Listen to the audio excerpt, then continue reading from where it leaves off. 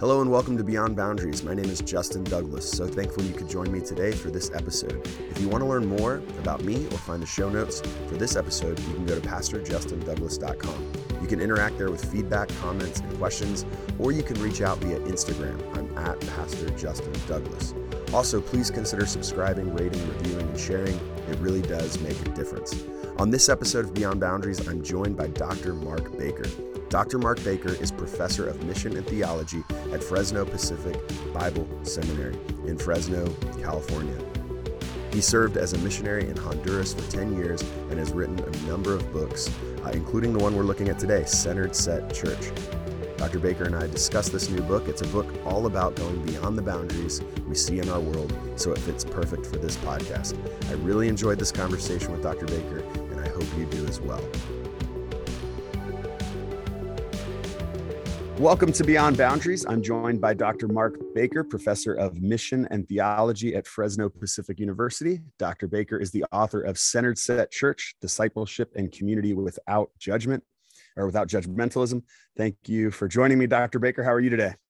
It is great to be with you. I'm looking forward to our conversation. Thanks for the invitation. I'm looking forward to it too. I read your book, and some people who know this podcast, Beyond Boundaries, the same title I used for my TEDx talk, where I used some of these same exact principles of centered set and bounded set, and talked about how we can create more inclusive, less judgmental communities. I mean, I obviously, as a pastor, I meant that I'd experienced that in church communities, but also even like business leaders and other community leaders, trying to give them some handles for how they could be more of a centered set community. Now, a TED Talk is got to be clocked in under like 20 minutes. And our preference for the one I did was even under 18 minutes. So you can't really get too deep into this other than just like introducing the theory. But in your book, which by the way, my dog got a hold of, I'm so sorry. It looks a lot better than this when you get it from Amazon or wherever you get it from. But I've got it dog-eared all over because there was just so much good content in this for just deep like dives into different questions within what it means to be centered set. So for those entering into this conversation and being like, okay, centered set church, what does that mean? Or what is this theory even in general of centered set, bounded set, and obviously fuzzy set too? Do you kind of want to set the table for us before we dive into the content of the book? Because I feel like this is one of those things that we can't just jump and dive in. We got to kind of be like, okay, here's the waters we're swimming in, and here's the definitions we're using. So do you want to do that for us before we get started? Yeah. And yeah, even to say, I mean, you're saying, oh yeah, I did a TED Talk on this. Okay. So Justin's done a TED Talk. Mark's written a book. But yeah, Mark doesn't own this, nor does Justin own this. So the concept comes from Paul Hebert, who was a missionary missiologist. So anyone who's talking about centered set in relation to church, it all goes back to Paul Hebert. So just shout out and word of honoring his work. And he borrowed this from math. So these are mathematical concepts. He's a cultural anthropologist, and his as a missionary in India, he was struggling with this issue of, how do people in churches, how do they determine who belongs, who's a Christian, who's part of things? And the answers that had worked for him in Kansas weren't working in India. And I'll just say that. And yeah, in the book, I said a little bit more about his story. But so yeah, he presents these three different ways that a church can define who belongs, who's a member. And for each of these is a diagram. And so I invite you, those of you listening, go to centeredsetchurch.com. And if you scroll down just a little bit, you'll see a thing, I think it says free PDF diagrams or something like that. And there will be these three diagrams I'm going to talk about right now. It's very visual, so better to have that in front of you. So hit pause, go get them, and come back. So a bounded group defines who belongs by drawing a line. And so this line consists of, it can be beliefs. Yeah, let me back up a second. So these can be applied to, any group. So Costco is a bounded group. You have to have a membership and then you're in. I'm right now giving this definition for just to go quickly. I'm going to only refer to churches. So we're going to talk about bounded church, fuzzy church, and centered church. So in a bounded church, you'd have a line, and it could be beliefs, actions, rituals, things that people must do. And if they fulfill those, then they're part of the group. And so you see the circle there, they're within the circle, and anyone within the circle is part. And people who don't meet the requirements, who don't measure up, are out. They're not in. Okay, now, yeah. So with Costco, that's not a big deal. I'm not a Costco member. I feel no shame about that. Like, I'm okay. You know, Justin, somebody else, you might be like, I don't feel a sense of inferiority.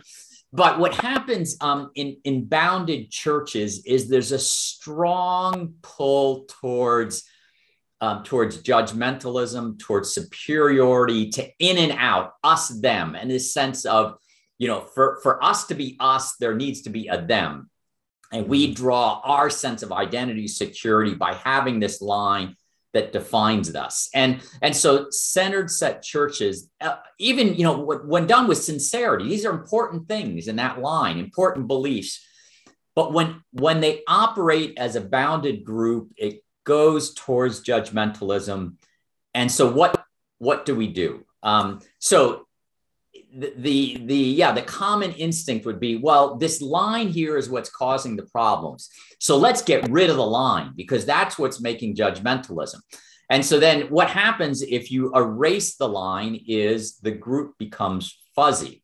So either by looking at the diagram or just imagining it, if you erase the line that had defined what the group is, and you take that away, well, then what defines this group? What lets them know what it means to belong, who belongs? It's fuzzy. So what their mission is too, right? Like it could even be like, that might take away their mission, because their mission might have been connected to that boundary, or okay. Yes. I mean, there's not a sense of identity, because what gives the bounded group its sense of identity is the line. This is who defines who we are. You take that away, you don't have a clear sense of identity.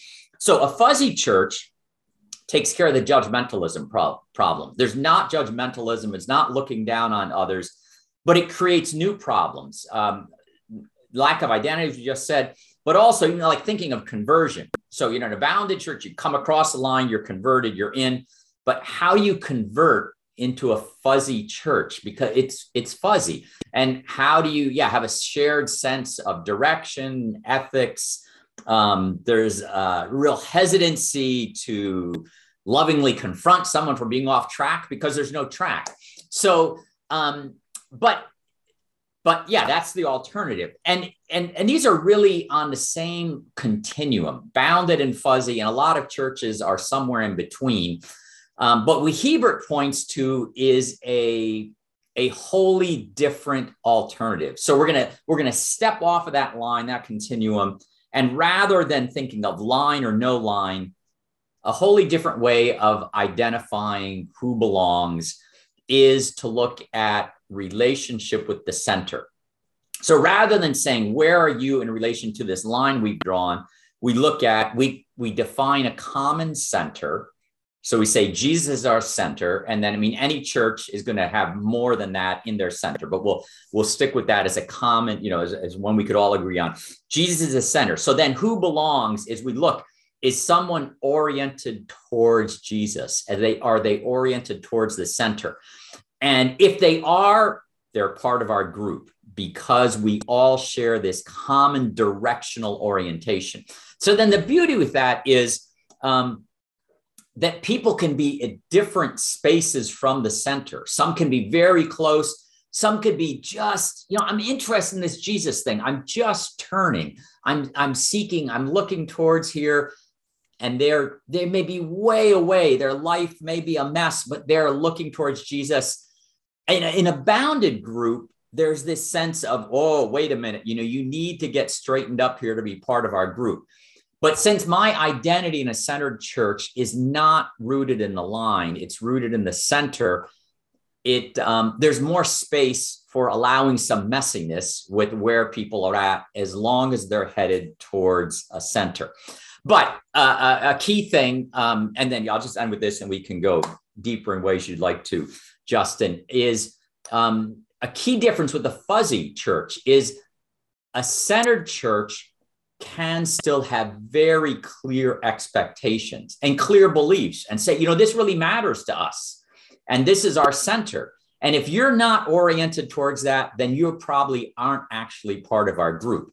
Whereas a fuzzy church, it's more a sense of what I call whateverism, because you can't define things. But in a centered church, there can still be very there can be expectations. There can be senses of things that are appropriate, inappropriate, but they're not handled in the same judgmental way as a bounded group. Okay, I'll stop with that as the basic explanations of the categories.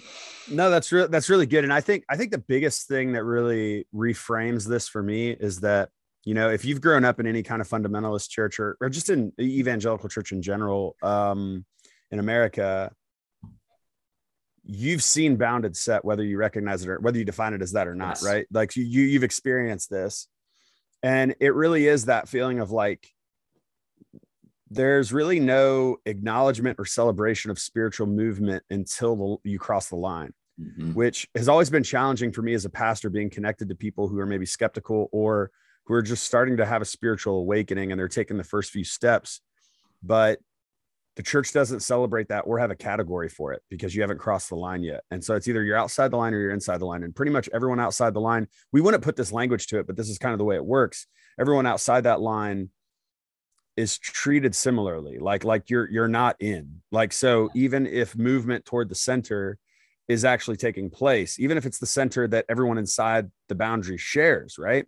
That lack of crossing the boundary means that person doesn't experience celebration or acknowledgement or encouragement as they're beginning that process of journeying. Does that make sense? Yeah. And yes. And I want to add on to it. That it's not just the outside, but there's also a dynamic on the inside that,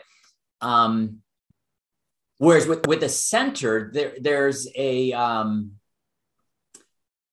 there's a gravitational pull towards the center and a sense of we're journeying towards the center. So it's not, oh, I'm in, that's cool, I'm okay. Yeah. Where with the bounded, they're not to say anyone in a bounded church is static and not growing, but the paradigm contributes to a staticness of, oh, I'm across the line, I'm in, I'm done, I'm okay. I tell some stories in the book, of people literally in the sense of, I've met these requirements and the church is not calling to something else. I wanted to be clear on this, that, these concepts, this is not the gospel. This is some concepts for helping us understand, see more clearly, operate. I think they are concepts that are biblical. And in the book, I, take a chapter and look at, biblical basis of this. So they themselves are not the gospel. Jesus is the center. But they on the other hand, I want to say these paradigms are powerful. And so, and this is what I'm going to get back to your point, Justin, of, so someone, if they're in a bounded church, they don't, and I want to be careful with this, that people are sincere. People are not sitting down and trying to strategize, okay, how can we be more judgmental? Or how can we be, more indifferent, fuzzy, whateverism? There's sincere things behind these. But here's the thing. So people in a bounded church, the paradigm itself has power. And so what happens is, in a bounded church, you can say Christ is our center, and you can say we'll be, we're welcoming to all. We want to be, help the people that's not quite in. But the line has power. And so because my identity, my security is in the line, it pulls me towards focusing on the line and caring for the line. And then the opposite is true. In a centered church, where's my security, my identity? It's in the center. So the paradigm itself helps us to focus more on the center. Whereas a bounded group pulls us, it naturally pulls us away. It pulls us towards focusing on the line. Mm-hmm. Yeah, I mean, us, them mentalities within our world, or even just common enemy mentalities, like that is how a lot of communities organize, or at least like even causes can be built that way in a good way, right? It can be like, hey, we're going to change this legislation for this thing that's harmful in our world, and we're going to create this almost common enemy of this particular problem in our world that needs to be changed. That can be really good. But it can be very bad when we're trying to create a community that centers on forgiveness to create a common enemy with somebody who's outside of who we are, or that. Yes. And I'm not even saying that, like you said, I don't think people within churches, I certainly wasn't this way when I was growing up. I didn't think people outside the line were enemies. I wanted to set it that way. But I did see myself as separate from them in probably an unhealthy way. There was a pride there, I guess, yes, or an arrogance. And I think what centered set allows for is to I think, as you journey with people spiritually who are in a very different place than you, maybe even a place of unbelief, you have a certain sense of humility about your faith, more so than I think if you're insulated, where you don't experience the faith or transition of belief for others, or it obviously it's different for each individual, but I do think much of what you're talking about are some of the systemic problems that have really faced the church when it comes to this in or out kind of way of being. Like, I think of one story, but we were at we had just planted a church in Midtown Harrisburg, and we were doing some community work. And one thing this is probably not going to be a reference you're familiar with, but there was an artist called Childish Gambino who came out with a music video titled "This Is America," which was talking about gun violence and racism and police. We said, hey, it'd be really cool if we could host a conversation about this music video and the themes it's bringing up. Harrisburg is a very diverse community, and also a very segregated community. So you often can't get people of the diverse backgrounds in a room together to talk about these kind of themes, right? And so we decided we were going to host it at a public place and try to see if we could get a good amount of people there to just begin a conversation around this. And we had reached out to one of our artist friends who we knew, not a believer, right? But she had some clout in the community, and also she had something to say. And we were like, we're creating a panel. We don't want this panel to all be Christians. We want this panel to be diverse, because we're talking about a social issue, and we're just here to kind of support. And we think this is a necessary conversation. And anyway, what was very interesting was when we approached this individual to do it, they were like, well, I don't really feel qualified. I'm not like part of your church or anything. And I'm not really, and we were just like, that's not what we're looking for. We're like, and so 2 weeks later, we're heading into the venue, because we actually did church at that venue as well. And we're a few weeks away from the date of the event.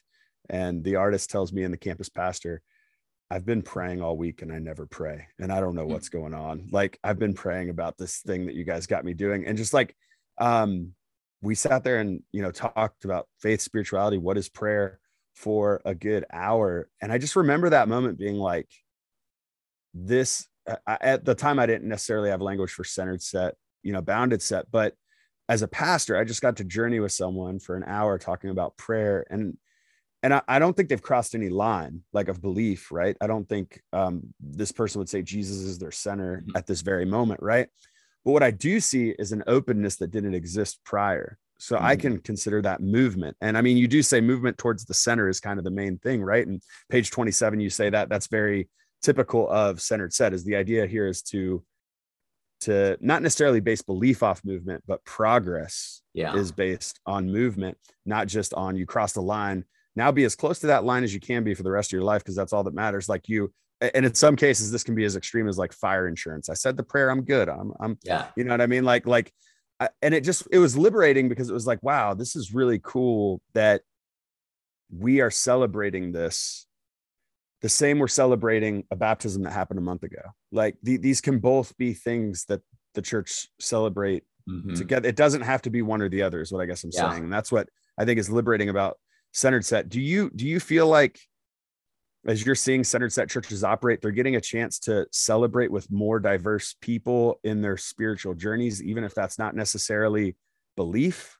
Because I think that's been a big part for me in the transition mentally of like seeing this model. Yeah. And I think, I would not want to say, I would maybe not celebrate, but encourage that movement and be actually aware of it, because there's not a boundary between them. Yes. And I think, again, I think part of this is, I mean, even just in your story, it's not that you were,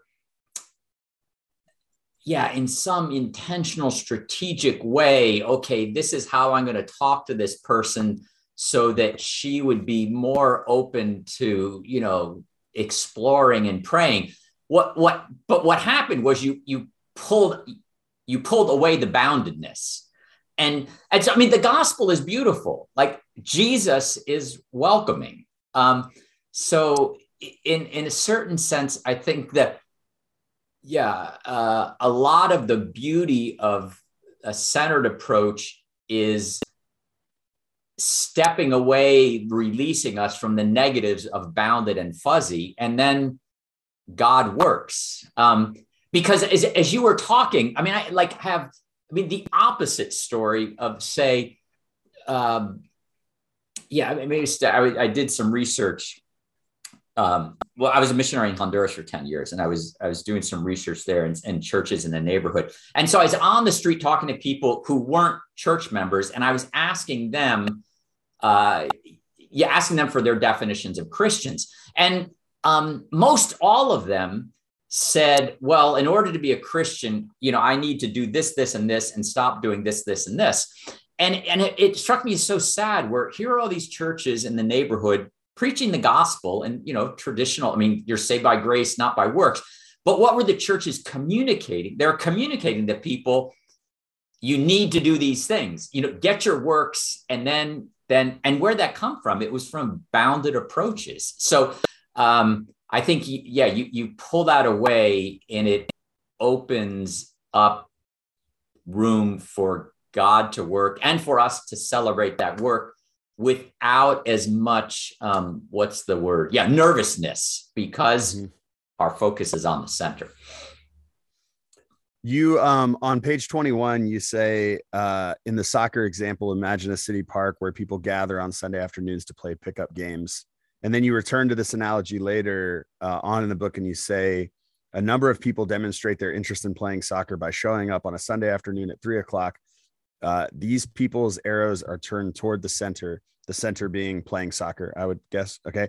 If one person starts picking up the ball and running with it, others will say, you can't do that. This is not rugby. If the person continues to grab the ball, the others will say that she cannot participate until she is playing by the rules of soccer.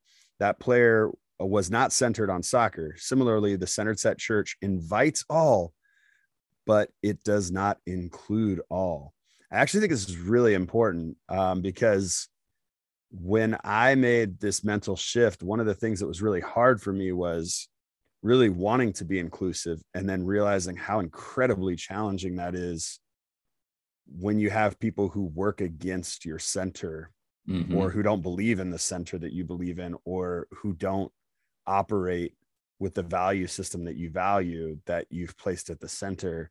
Speak to that a little bit. Maybe if you want to pull out the soccer analogy a little more, if you want to just as we think about Centered Set, it's not to say that, obviously, like you said, everyone's invited, but there's gonna have to be things where it's like you're actually impeding others' ability to find the center, maybe by being here, or you're impeding everyone's ability to participate. That's not, there has to be rules, I guess, to some extent. Yes. But how we hold those is a little bit different in Centered Set, how we operate. So speak to that a little bit, because I think that's the first place most people's minds go to, especially if they're rule followers, is like, we got to have rules. If they're very so talk to that a little bit. So, and you set that up well in the sense. So the third chapter in the book, I address some like common questions or misconceptions. And so I think for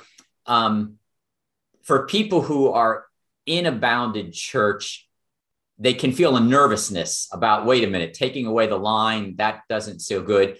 And on the other hand, people in a fuzzy church can assume, oh, okay, yeah, centered, yeah, so we don't have these rules. And so to both groups, I want to say, no, actually, there are expectations. Like following Jesus has implications. And so it's very welcoming, but as you said, it's not universal inclusion. It's not everybody's in. And so this is where, and I base a lot of this. I mean, Galatians is a book I work with a lot in this book, a biblical book. I work in my book, in that Paul doesn't show, he doesn't challenge these people that are trying to get the Galatian Christians to do circumcision and say, oh, no, like everyone's in. So in a similar way, the reason I use this soccer example is to try to get, okay, let's step out of the church world for a minute. Mm-hmm. And you can have a bounded group that's a soccer team. And it's like there's tryouts. If you're not good enough, you're not in. If you don't pay dues, you're not in the league. It's a bounded group soccer team. But you can have a centered soccer. And they just like, hey, whoever wants to play, show up at the park. And we're not going to have tryouts. If you're no good, we'll still let you play. But that doesn't mean anything goes. And so what I invite listeners to imagine are, there are things in life for it to work, for it to function. There's agreed upon rules, standards. And it's not, a mean judgmental thing to say to someone playing soccer, you can't run with the ball, or basketball, you have to dribble. You can't just pick up the ball and run down the court. So same way, we are Jesus followers. This is what we're about. And you could say this, lovingly, welcomingly, as you would to someone who's picking up the ball. Hey, you can play, but you can't pick up the ball and run. But if they keep doing it, you're going to say, sorry, we're playing soccer. You're not about that. So in a similar way, it's very welcoming, but it's not universal inclusion. We are people who are oriented towards Jesus, and there are people who are not, and they've either turned their back on Jesus or they're just not interested. And there's a difference. They are not part of our body of Christ. That's a great segue to my next question, because I didn't read the end of that quote intentionally because I didn't want to spark that next part of the conversation. But the quote ends with, and I'll read a little bit of the ending. That player was not centered on soccer. Similarly, a center set church invites all, but it does not include all. Those who want to be part of a centered church must be interested in building a relationship with Jesus Christ, the center. Now, here's my question from that.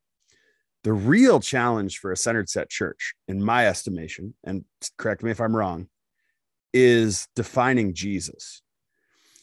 Because most Christians today, in any context, will say they're following Jesus. Like I've yet to meet a Christian say they're not following Jesus. Like that's just not something I've heard. And so if most Christians are following Jesus, but maybe they haven't considered how their life is being shaped by his life teachings, ministry, right? Hitler claimed to follow Jesus. Not that I'm comparing anyone to him. The KKK claimed to follow Jesus. White supremacists today have manifestos that have Jesus's name in them, that have deeply Christian themes in them. This is very problematic, is what I guess I'm trying to say, because even just saying Jesus is the center doesn't really define anything in our world anymore, because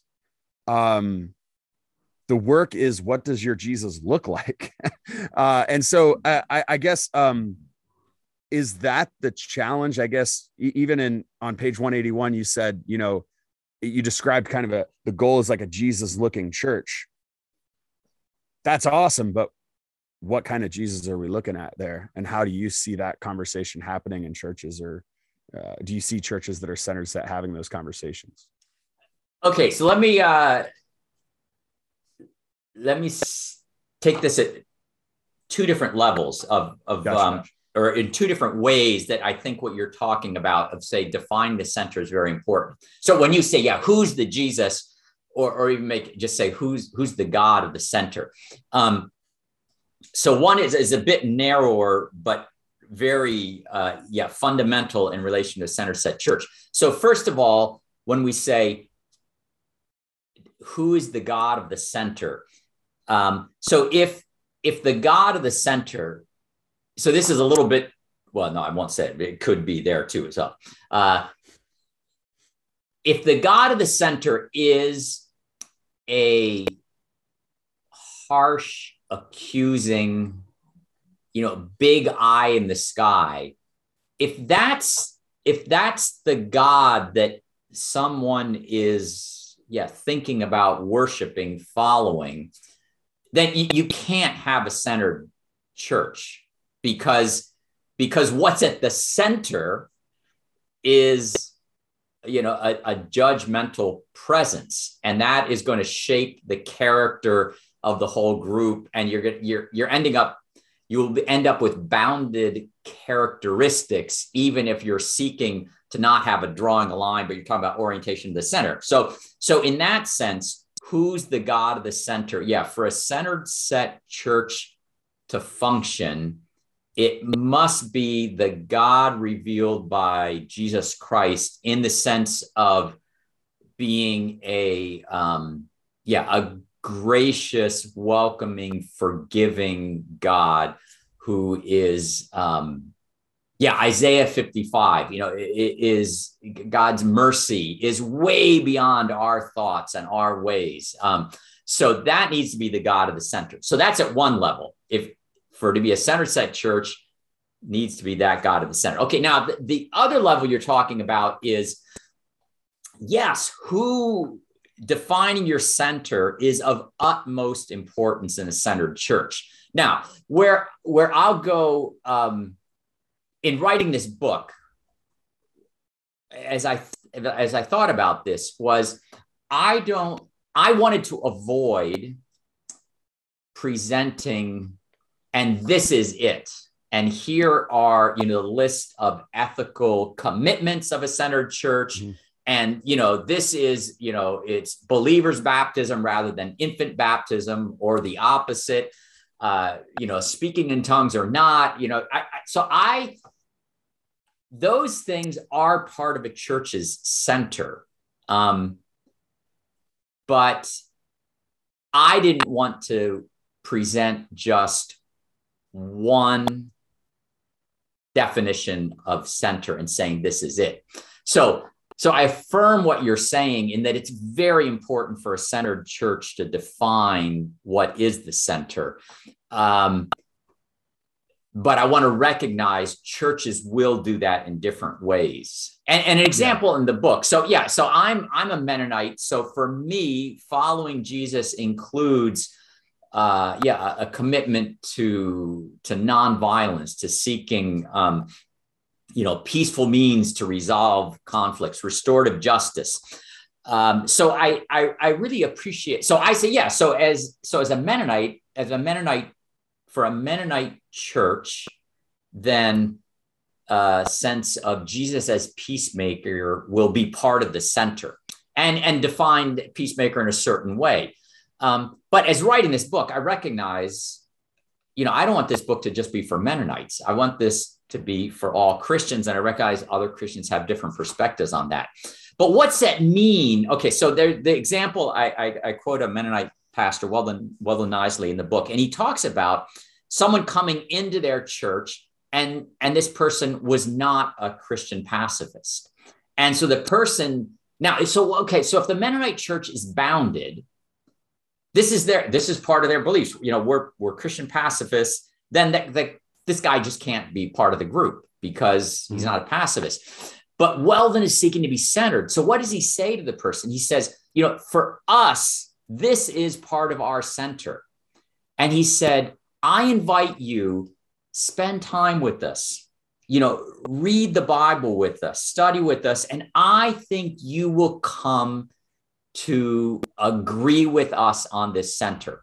But then I think, was a beautiful thing. He said, if you don't, I will help you find a Christian community that defines a center differently, where you would fit better. So I give that example to try to say both things, Justin. Yeah, on one hand, it is of utmost important that the church, a centered set church, defines its center, and to recognize churches will do that in different ways.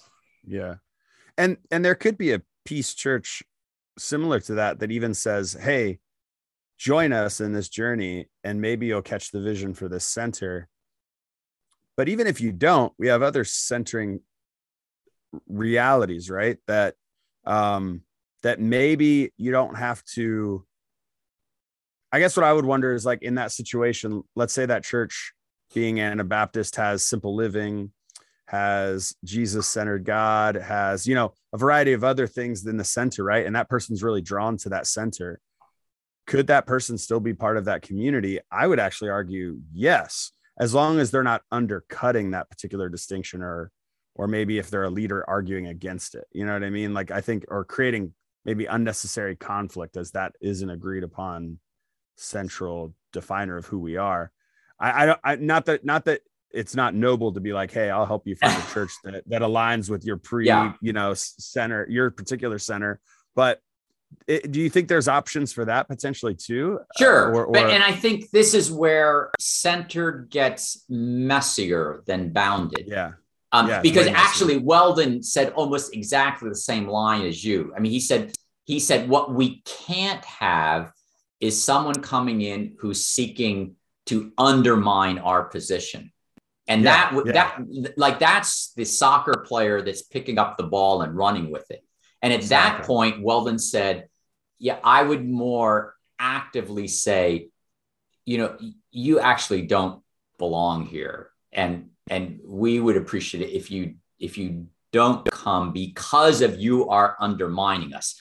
But I think in the other one, when would be the point at which the pastor would say, okay, I'll help you find another church? Maybe it's when the person asks, but I think Weldon would probably agree with you. There can be a lot of space in this person is heading towards our center in a whole variety of ways, yet we're not there with a checklist of saying, sorry, you've only got, you have 6 out of the 8, but you're short on 2 and you've been here for 3 months. It's over. I think in the centered set, there is more room for journey. And so we are talking specifically about this peace example, but I think, that's true with a whole variety of things, which I think comes out in some of the examples in the book, that there are people that, are struggling in one area of their life. But we're focusing at the moment on another area because that's more pressing or whatever. That's where the Spirit leads. Yeah.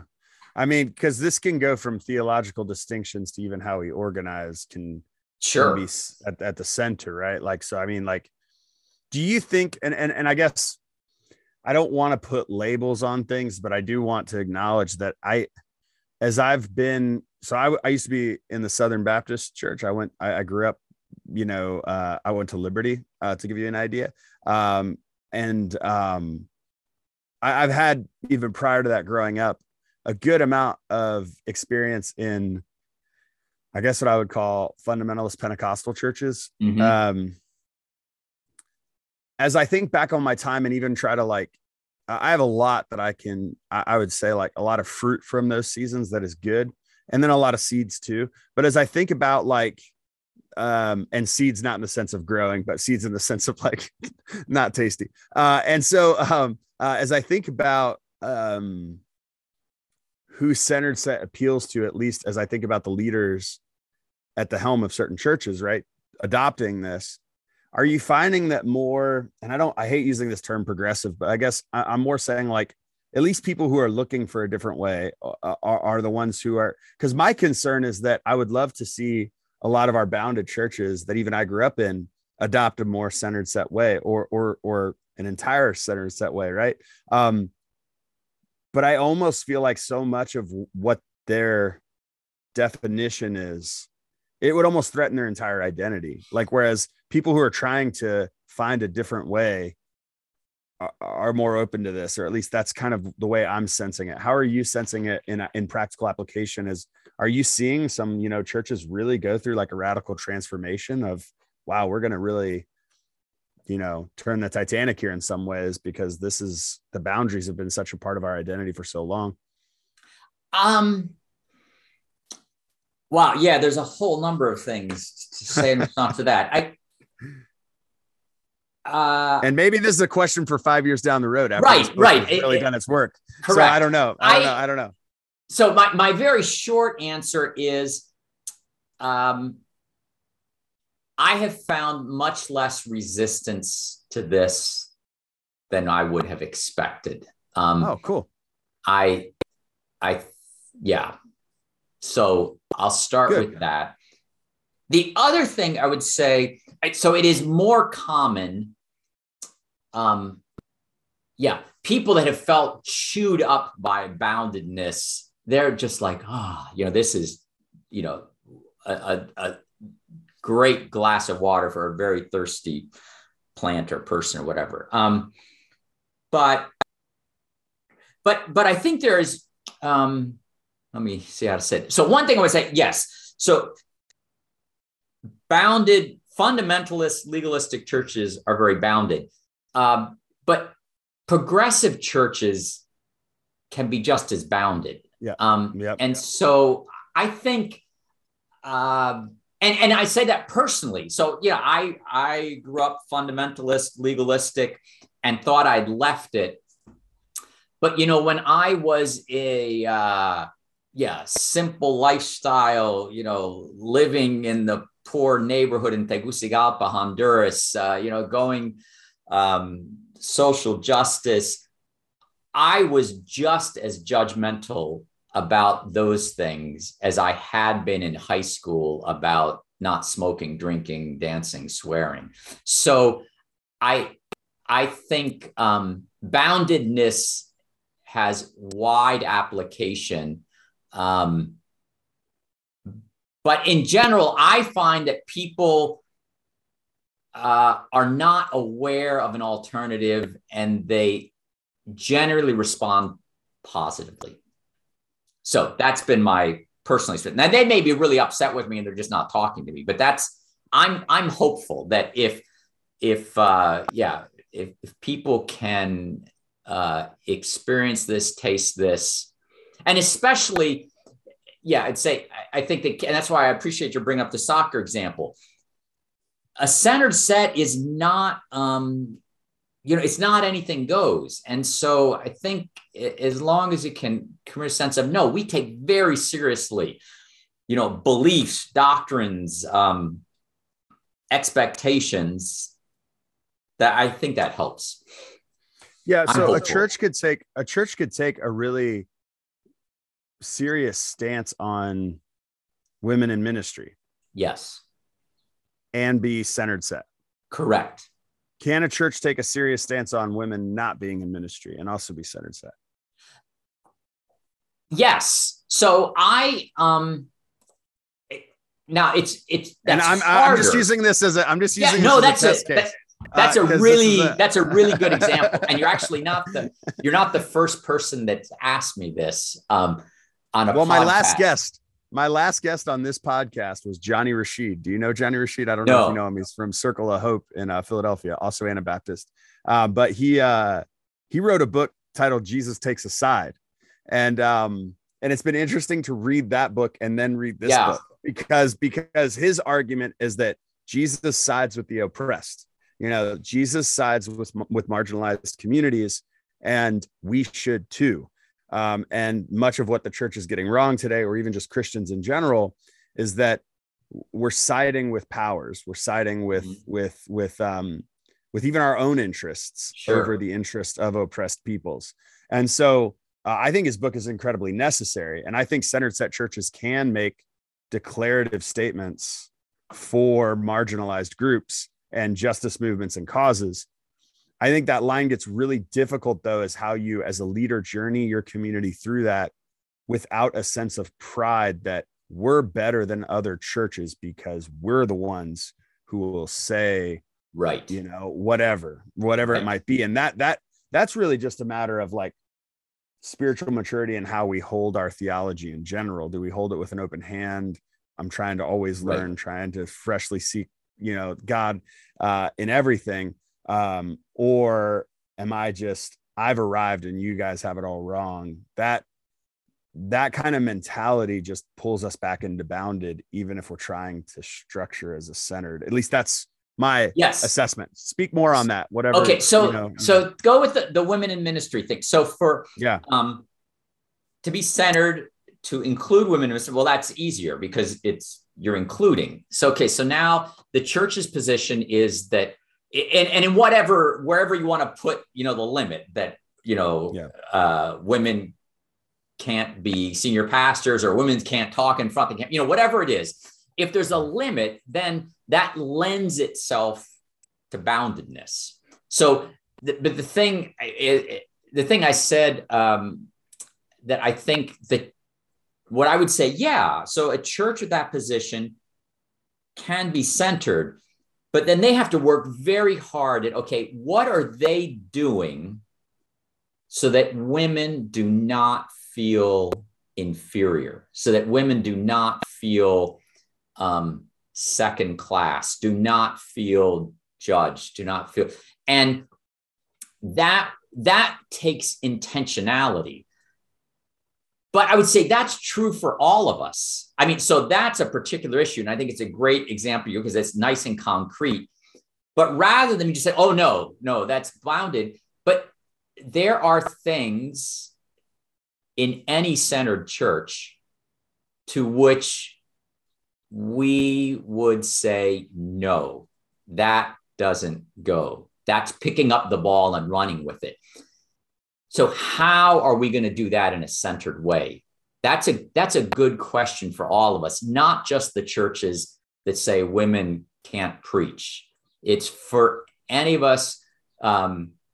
Including, the examples you just said. So standing with the oppressed. Okay, how are we going to respond to someone who is in disagreement with that? And we might say, sorry, as followers of Jesus, this is part of our center. How are we going to say, the no to them? I think that's a challenge for all. And I think it's the challenge of the next decade for pastors. Yeah. Yes. Like I really do, because I have had so I've been in ministry for coming up on 17 years, and I have had more challenging conversations with people in the last 5 years than I've ever had in ministry prior to that. And it just seems like there's just this increased, obviously increased echo chambers, increased, a lack of humility coming into the conversation at the beginning of it. And I'm not saying that's just on someone else, that's on me too. But it's made it really challenging and exhausting to be a pastor, but also to be committed to Centered Set. Because I actually think Bounded Set is so much easier. It is so much less exhausting. Does not take the energy that Centered Set takes. But Centered Set is the type of thing. I'll give you an example of something we dealt with. When the pandemic happens, we shut down. We are a church community that rents spaces, so we don't own a facility. And part of that is a little bit of our center too, is that we don't want the financial overhead. We want to be able to support ministries and other things that are happening in our community more with our finances than to support a building, and we're in a situation where we can do that. And so we rent facilities. Well, obviously COVID happens and things get shut down. We can't meet. We go to digital gatherings. Well, during digital gatherings, we actually increase our I wouldn't call it membership because we don't have membership, but we increase those who would consider our church their home. Right. And we come back into meeting together, and one of the requirements of the places we're meeting at is to wear masks. And some people push back against that. And one person in particular was just like, I'm not going to, and this is, and I tried to have loving conversations with that person, trying to help understand. And it's even letting that person know, hey, we have transplant survivors in our community who can't get the vaccine yet. Like they haven't been approved to get this yet because they're still seeing how it's going to react to these particular demographics. And it's like, I'm trying to, as a leader, think about marginalized people in our community. And part of our ethos is to consider the marginalized, and like trying to even give that as the center. And there was just like zero empathy, understanding, compassion for that.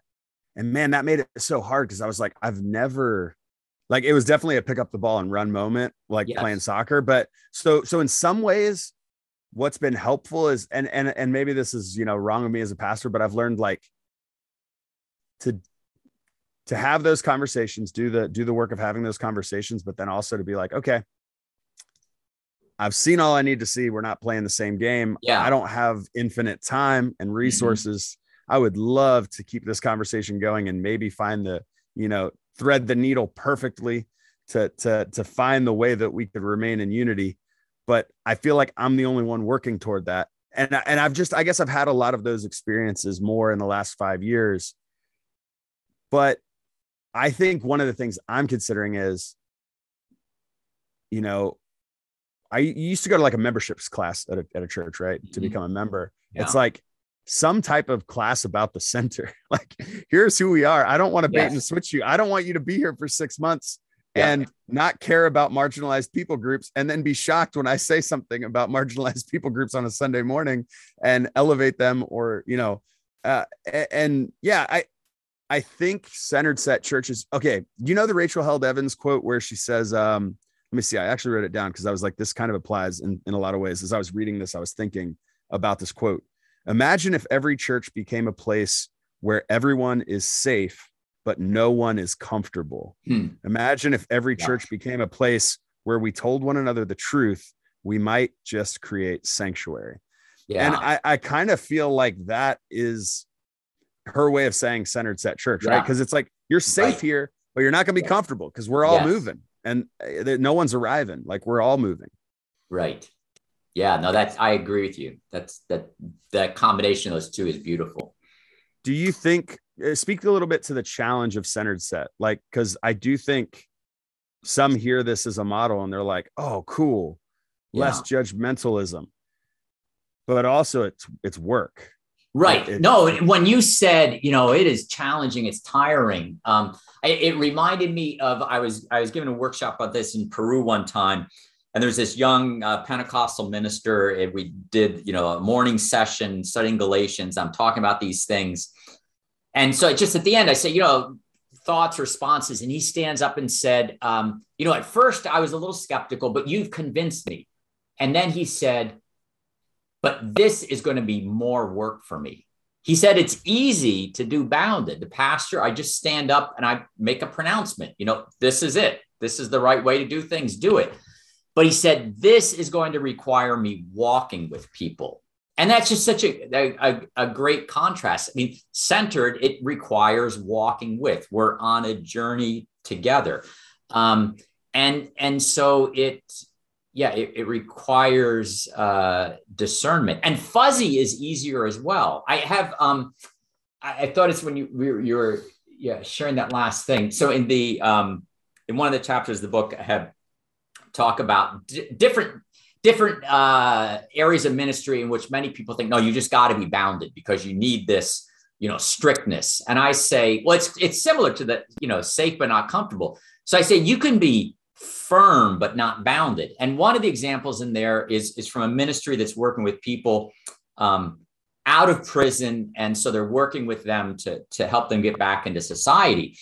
And so they had, by their admission, they had been fuzzy, but they said, you know, it wasn't working because there needed to be things that people like needed to commit themselves to do that they had learned in their experience. You know, if you are going to reintegrate in society and not end up back in prison, you're going to need to do these things.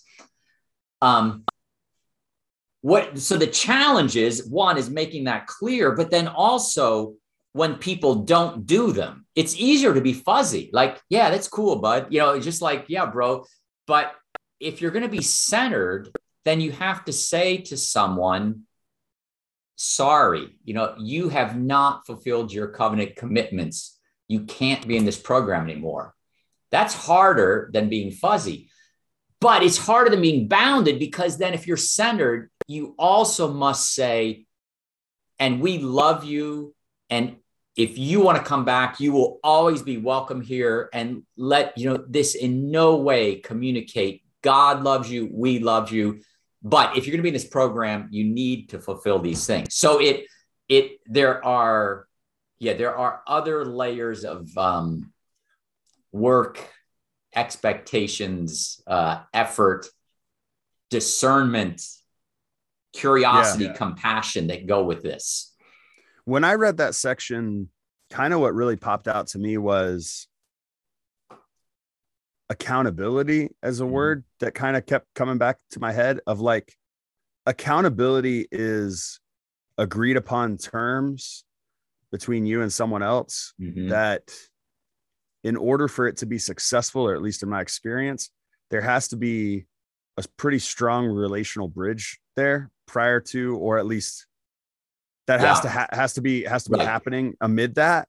And the way our churches are structured, the average church cannot accomplish that for every member, whether you're centered or bounded. And I think that's the struggle there too, is like, I don't have any business as even your lead pastor holding you accountable for something if all I really know about you is your name and the name of your kids. Like, and in certain cases, like, that's our context of how we've done church. So I think that's actually part of the challenge too, is like being in people's lives more gives you more ability to be held accountable and hold accountable, like both that two-way street of sorts. Right. Like, but I've often found that, like, if accountability isn't agreed upon, like if you don't go into it saying, you are doing this for me, I need you to hold me accountable to rehab, to, reassimilating to society after, prison, like the analogies you give there, like, it's like,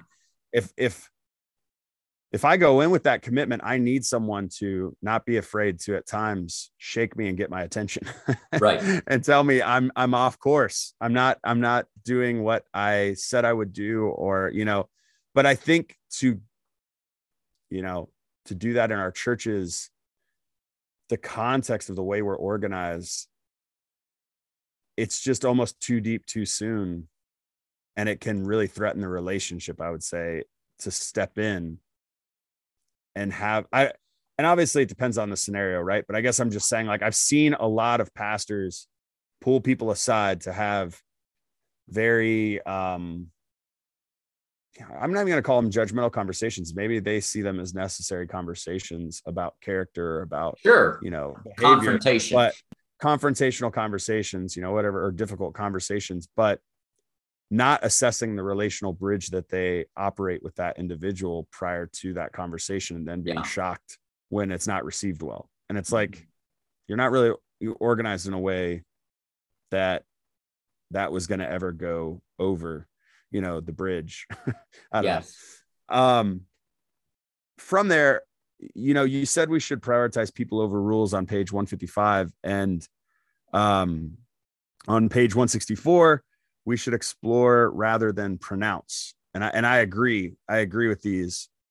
But how do you see centered set churches and these distinctives of prioritizing people over rules and exploring rather than pronouncing being adopted in larger church contexts or mega church contexts? I was a pastor at a mega church for a while, and thousands of people. It's hard to prioritize people or even a commitment to explore, right? When something that large operates largely in a systemic context, so do you see it easier for grassroots or smaller churches to make this transition to centered set than mega churches? Or I guess, curious about your thoughts on that. So, okay. And this is a parallel kind of thing of what you're saying. I mean, you're emphasizing the importance of relationship, that without relationship, you can't do this. And I think a parallel thing to that is, this is not something that a pastor can do alone. So this is not just, so we're not going to end this podcast by saying, okay, all of you pastors, go get this book read it, and then you can do centered church. Because there's a relationship needed for accountability, but there needs to be an awareness of what a centered approach is. How I am. So if I'm talking to someone else and they're in a fuzzy mindset or a bounded mindset, I'm going to be centered. That's not going to work as well. So I think it's very important, whether small church or mega church, that something is done in the church to communicate the approach to everyone, so that it's not just something for the pastor in her study or his study, figuring this out and go out and do it. And so that's part why I made this set of videos with the Jesus Collective for like use in small groups that are shorter. Because I'd love it if everyone read the book. They're not going to. So make these videos. It's a way of bringing more people into the conversation. So that's start with that observation. Then, I think for real quick, I'm just gonna say I bought those videos. I've only watched one so far, but like I'm already thinking about, wow, this is a great resource, because you're right. We have a book club. I'm not sure everyone in our book club, how many people would sign up for it, but I do know if I prioritized it as more of like a video series, it might be more accessible to more people. So that, centeredsetchurch.com, right? Yes. Going there, there's option to purchase that. I think, like you're saying, resourcing the whole community, not just the pastors, but I still think even in resourcing the whole community, you have a lot more community to manage. Right. And a lot more systems. I got an idea. Yeah. So, okay. Go ahead. So in a mega church, then I think obviously, your house groups are going to carry the weight of a centered approach because of the things you said. So centered preaching matters. How the teaching is up front, like that's really important. But at the level of walking with people, that's going to happen in small groups. And so it is of fundamental importance for a mega church that there is training, throughout the system. Now, having said that, there's some people, some examples in the book from mega churches, and I have a couple former students that are in one. And one of them, he told me, they would have staff meetings and they would share examples, and they would say, okay, I'm working with this person right now. This is what's going on. And then they would reflect together, okay, how do we respond in a centered way? So just to say, even in a mega church, okay, we'll work with your reality. So it's not that everyone in the room knows this person, but the one person can say, here's the situation. And then they say, okay, what does it mean to love this person? How do we do that? And you're getting input from others. So I think, in a bigger church, the importance of smaller groups, but still then as, staff, whatever, to work together and to get insights from each other. And so, I think there's advantages and disadvantages to both small and to big, but I think it can be done in both. I didn't think about that collaborative ability to bring problems or challenges to a staff meeting where you might have a number of people from a number of perspectives. Obviously the more diverse your staff is, the more diverse that's going to look, and to potentially be open to a different approach of approaching the challenge with a centered mindset, that could actually be a strength that mega churches have that smaller, more grassroots churches, might not have. It might be more limited in your resources there.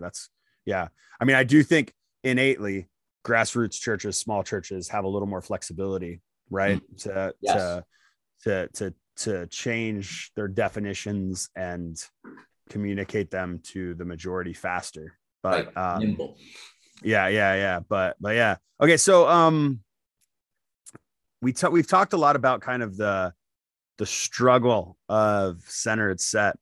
One thing I was thinking while I was listening to, or when I was reading this, was like, wow, this kind of requires that churches adopt a growth mindset. Like, I don't know how much thought you've put into like growth mindset versus fixed mindset, but you really need to be thinking of it as a journey, not a destination kind of outlook. Like if you feel like you've arrived, you have to change that thinking to I'm in process too. Even as a leader, Yes. I'm in process. Talk a little bit about, I think the challenge from going from bounded set to centered set, that can be challenging for some people, but I think the deeper challenge might be that the bounded set also reinforce the very fixed mindset of the world, of our theology, of what we believe.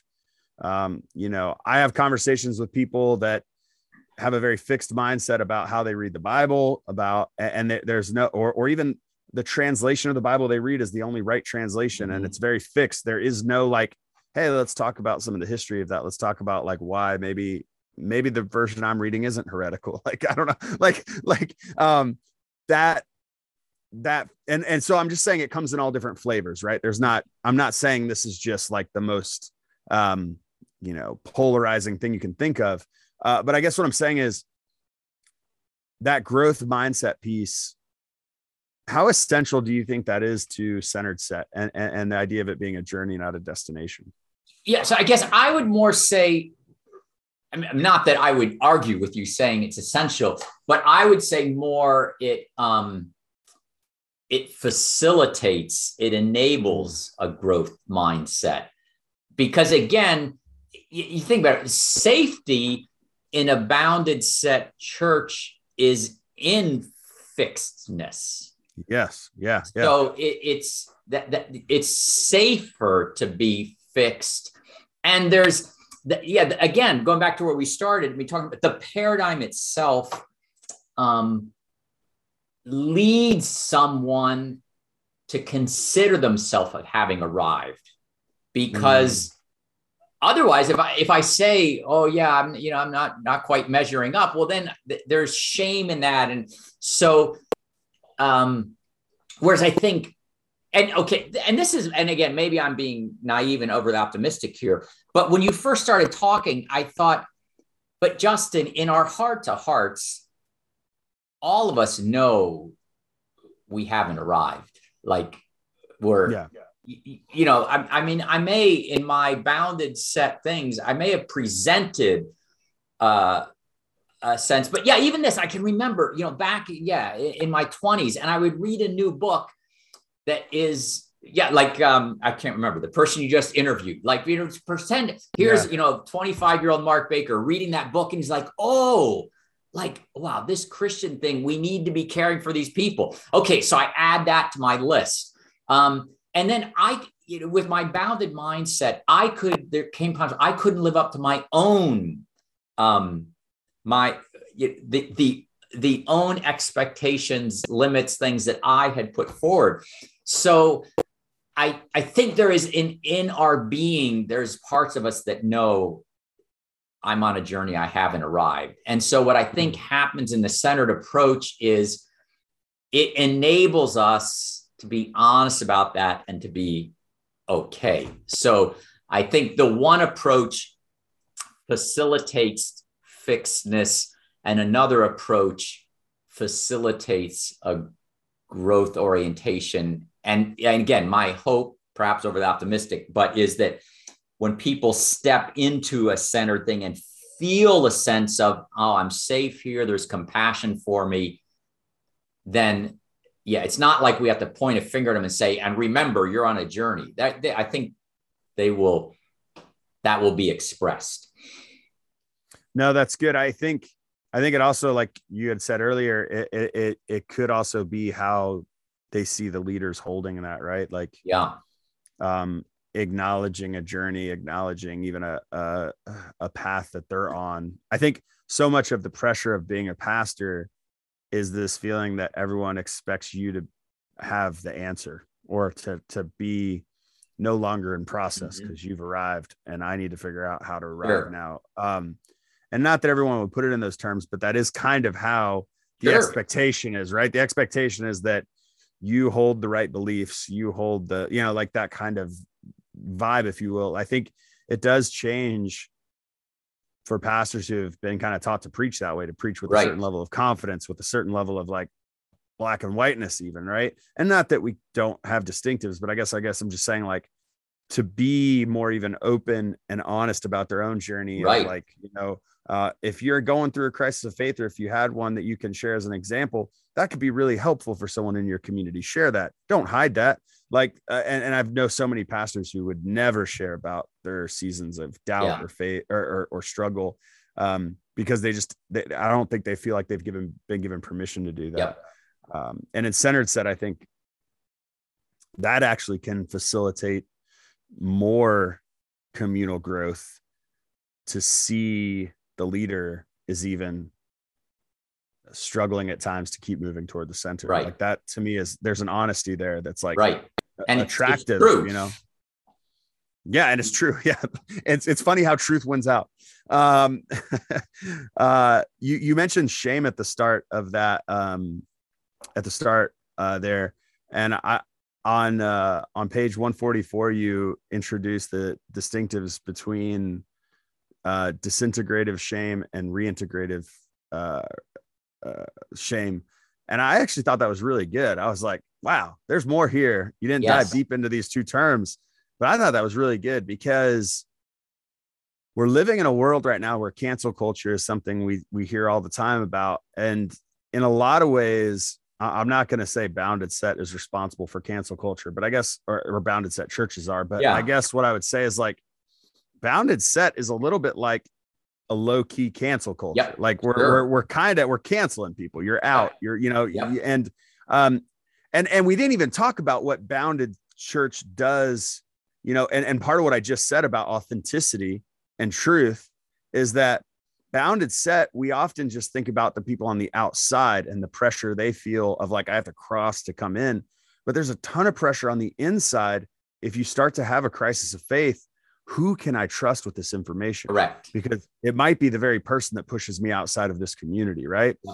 And so there's tons of internalized shame that you might never actually express or feel from somebody, but the fear of, like, if I'm honest with what I'm starting to feel or sense is true, that's in conflict with my community, I could be pushed out. And this could be my family, my friends, my coworkers. Like, there can be so much of your life is in that community. And at the base of who we are, we're tribalistic people. Like, when we lose our tribe, that's a traumatic experience. And I guess I just really liked how you introduced shame, and even the fact that we all do shameful things. Like, right. To have our community members say that was wrong. Like, that was shameful. Like that, that's not necessarily a terrible thing, but is there a path toward redemption? Is there a path back? And I've even thought that, as I see people on a very popular level get canceled, of like, wow, if there's not a path to redemption in some way, we're really creating an interesting space. So I guess talk a little bit more about anything that kind of triggered that I said in there, but also maybe address how, as we think about cancel culture in our world and in our churches, because our churches support it, that's a reality, or have been spaces that have, canceled people. Do you feel like Centered Set will help us in some ways move beyond, or at least reconsider different ways of processing shame in our communities? It has the potential to, and this goes back to what we're talking about, what's at the center matters. Who's at the center matters. Yeah. Yep. And so if we take seriously that God revealed by Jesus, that Jesus in the gospel is at the center, then we can't be wrapped up in cancel culture, because Jesus didn't. And so so Paul, Galatians 6:1, if someone is caught in sin, so then, work gently to restore them. And so Jesus, but Jesus wasn't fuzzy either. I mean, he confronts people, he forgives people. Even to forgive is not fuzzy, because if I forgive you, then I'm what you did was wrong. But I'm forgiving you. But Jesus worked for restorative shaming. So people did shameful things, but he was always about bringing them to the table. Whether it's the Pharisee or the tax collector, he wants to eat with them. So I think as followers of Jesus, we are called to, what I call integrative shaming, or, an approach that is working towards restoration, making things right. And cancel culture, I think, is rooted in, and again, it's back to, I think it's, I, me, my tribe, we're right. And there's something in it for me in cancel culture. Whereas I think as followers of Jesus, it's not about me. It's about the community. It's about God's kingdom. It's about shalom. And so that may mean, confronting someone, but doing it with the intention of restoration, which changes then how you'll do it. Yeah, I mean, I think Jesus, speaks very, to tease out some of those examples. Jesus speaks incredibly harshly to the Pharisees, to the religious leaders of the day, and at the same time, Nicodemus comes to him in the cloak of night, and he still talks to him. He still has a conversation. Now, the call wasn't, "Oh, it's no big deal." It's, you got to be born again. Like, that's a big deal. Like, you know what I mean? Like, this is entirely transformative, which, I love telling people the only person in the Bible ever told to be born again is Nicodemus. Like, it's because his particular circumstance of the way that he saw God was so fixed on this way of, the Pharisees, that it needed to change, and it needed to be like a complete renewal. And not that we all don't need that to some extent, but it is important to understand who that was told to. That was told to someone who had only seen God a certain way and was going to need to be born again in the way they see God. Yeah. And then you have Zacchaeus, and Jesus sits down and has a meal with him. We don't hear Jesus say anything in the account to shame Zacchaeus. We just, his presence with him seems to open Zacchaeus to, maybe I'm wrong. I see that, leading a Bible study on, the woman caught in adultery. Why does Jesus say, "Neither do I condemn you"? Well, she was already dripping, flooded with shame. Like, she didn't need someone else to tell her, "Hey, that was wrong." But there are people that Jesus does say, "Stop, like, that's wrong." And so, I love, in regards to this, Luke 15, which I talk about in the book. So Jesus is eating with the tax collectors and sinners, and the Pharisees come up and complain, but Jesus doesn't go bounded. He doesn't say, forget them. This is the right group. But he also doesn't go fuzzy. I mean, he stands up and confronts the Pharisees, tells 3 parables, and each of the 3 parables are inviting them to come in and join the celebration. So it's not an us, them, you Pharisees are the wrong group, we're the right group. It's what you Pharisees are doing is wrong, inappropriate. Turn around, come join us, join the table. So it's not fuzzy or bounded centered. Yeah, you get really into Luke 15, and it's really good, that portion. I really think centered set in our current time of, I feel like down the road, we're going to see that something happening right now that's been happening in church is going to be some sort of reformation. It seems like the church goes through a reformation every 500 or so years.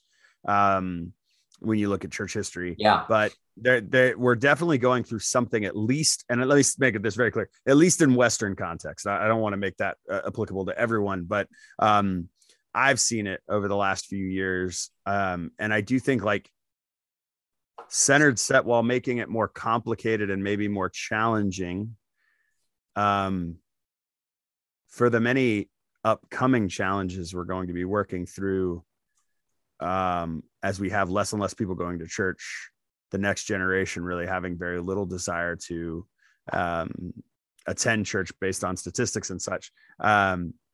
It seems like this is definitely a model that can help us be more aware of reaching the next generation and being more open to actually doing discipleship. Like, I think evangelism and discipleship really can thrive in this. Any final words you want to say about the book? I just want to make it very clear. If you're a church leader in any way, shape, or form, or even just a Christ follower and wanting to expand like your understanding of church, practices / models and options, or even just a person who wants to live a more centered life, great book, highly recommend it. And I think if you want to recommend it, if your staff reads books together, great one to read. Any closing thoughts? Yeah, Dr. So Baker? let me just on that note, on the promotional and explain it. So a thing that, I think listeners probably caught up, but just to highlight about the book is, like, as I started at the beginning, Justin didn't come up with this. I didn't come up with this. Paul Hebert did. And there are lots of people. Yeah. If you Google Bounded Church, Centered Set Church, people writing blogs about this. What's different about this book than I think any other resource available, and why I wrote the book, was it's 2/3 of the book is on how to live this out, not just explaining these concepts, but how to live it out. So wanted to highlight that. And then just to mention again, that the videos are not, it's not a video version of the book. It's covering the basics, sort of the first few chapters, to use as a way of bringing other people on board. And and then just finally, I do teach at a seminary. We have an online program. Would love to have you join us here in Fresno, at Fresno Pacific Biblical Seminary, in person or online. And thank you very much, Justin. And my prayer is that this will go out like ripples and spread. So please spread the word to others. Thanks for this opportunity. Awesome. Thank you for being on. Thanks for joining me for this episode of Beyond Boundaries. A huge thank you to Dr. Baker for being on today. Please go order Dr. Baker's book, Centered Set Church, and consider following him, reaching out to him if some of these themes were things that really connected with you. I think the book is great, and I highly recommend it, especially if you are a church leader or a leader of any kind of faith organization. It brings up some very necessary conversations. Consider rating, reviewing, and sharing this podcast episode. And finally, consider donating to my Patreon or Venmo. It helps cover the costs of hosting this podcast in all the places you enjoy listening. Any amount helps. All the links are in the description of this podcast episode. May you go and live a life that is beyond boundaries, giving others love, exploring new ideas, and championing belonging.